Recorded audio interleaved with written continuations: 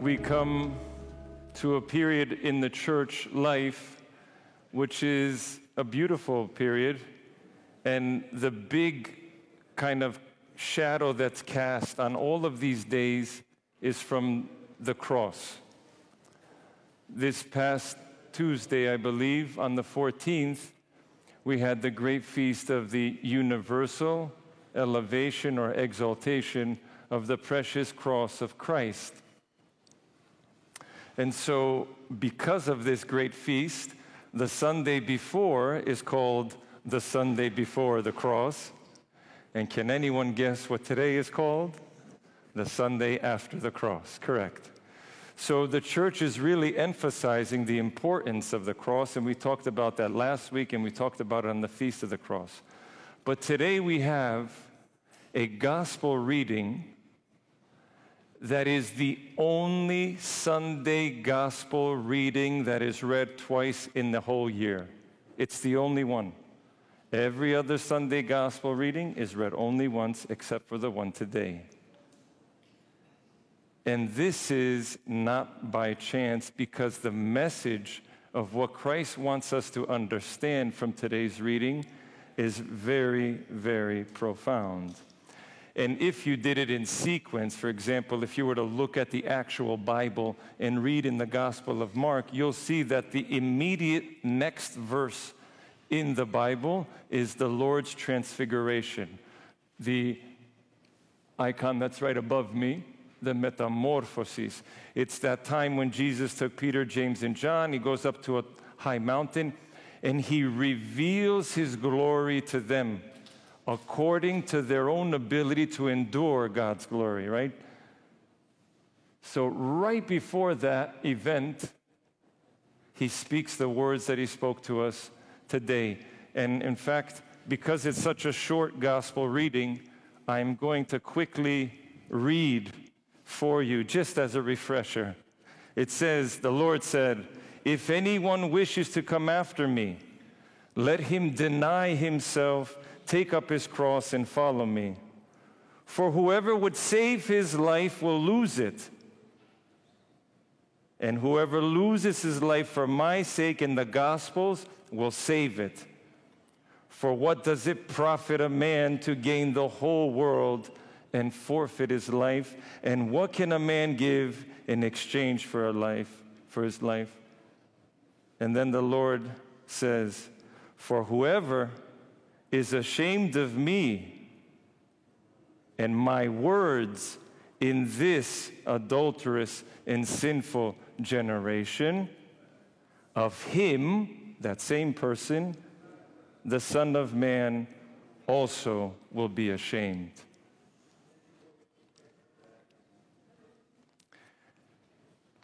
As I thought about the passage, as you know, many times I write copious notes to try to think of what I want to say. And I said to myself, as I thought of the passage, how much is our life worth? Have you ever thought about that? Have you ever actually thought and said, what's my life worth? If you take the gospel reading today and flip it, the Lord's going to say, what can a person give in exchange for his life? And the answer is nothing. You see, in this world,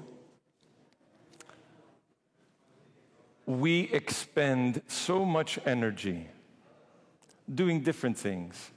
Some of us, when we are going to achieve something, let's say in the academic world, we go to college or we're in high school and we work especially that junior year to get the good SAT scores. And we cut out so many things from our lives. Or when we're in college, we're going to super study to get a good grade so that we can keep our scholarship and make it to the next graduate school. Or in our jobs every day, we work hard, we work 10 hours today, I'm going to work 11 hours tomorrow and 12 hours the next day, and before you know, you're working 20 hours to achieve whatever goal you've set. And Christ walks right in and says, all of that, even if you gave me everything on this earth, you cannot give in exchange for how valuable your soul is. It's priceless. There's no number tag associated with it. Because the Lord says, what profits him if he loses his soul, even though he's gained everything in this world? Flip it. So what that you gained everything in this world? If you lose your soul, it's all lost. So today the Lord is speaking to us in a very direct way. Why? Because the stakes are so high, my beloved friends. We're not talking about losing a couple thousand in the stock market or, God forbid, getting into a car accident and our bumper got bent. The stakes of what our Lord are talking about today are super high. Actually, because the consequence is unto eternity. But the Lord doesn't leave us hanging. He doesn't say all these things and walk away. He gives us the direction. And he says, deny yourself, pick up your cross, and follow me. The illustration I did with the kids was very intentional. We see Christ, but we don't want to let go. And the let go, because of your ability to think a little probably higher than our little kids, is the denial of ourselves.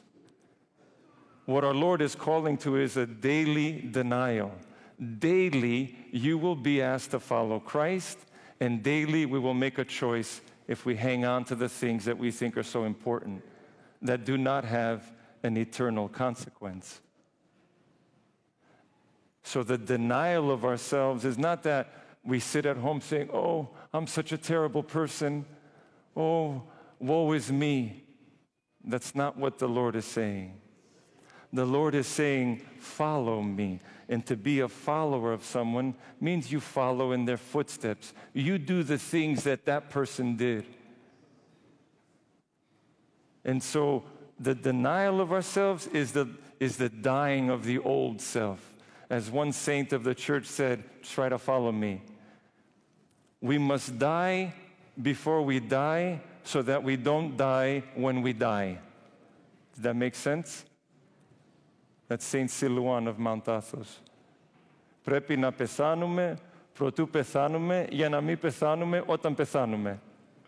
This is the call of the day. And look at our Lord's example. He walked the walk. He gave it all.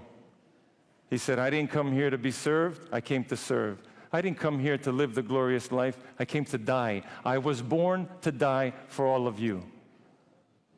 And so when we want to become followers of Jesus, what do we have to do? We have to die to ourselves. What does that mean? The world does not revolve around me. The most beautiful people that we've ever met, and you've heard me say it many times, are the people who are so selfless, are the people who are so grateful and giving, the people who are so generous. These are the most beautiful people to be around. The people who are stingy and rolled up. And so the Lord is saying, die. Die to your old self. Die to that self that wants everything for himself or herself. Die to the self that just wants to gain more and more. Forgive me, it's not bad to have a lot. It's a blessing. But the point is, do not be possessed by your possessions. The point is to overcome in Christ all these things. Pick up your cross. Every day we're going to be picking up crosses. Some of us have chronic illnesses. Some of us have broken marriages. Some of us have broken children. Every day you pick up that cross. Every day you bear that cross on your back and you say, Lord, give me strength. Make me have the great honor to be called a follower of you. And their sacrifice, and I'll end here. I can guarantee you, any Olympic athlete, any Djokovic. Think of the tremendous amount of sacrifice and the denial of himself, these athletes and themselves, for an earthly victory.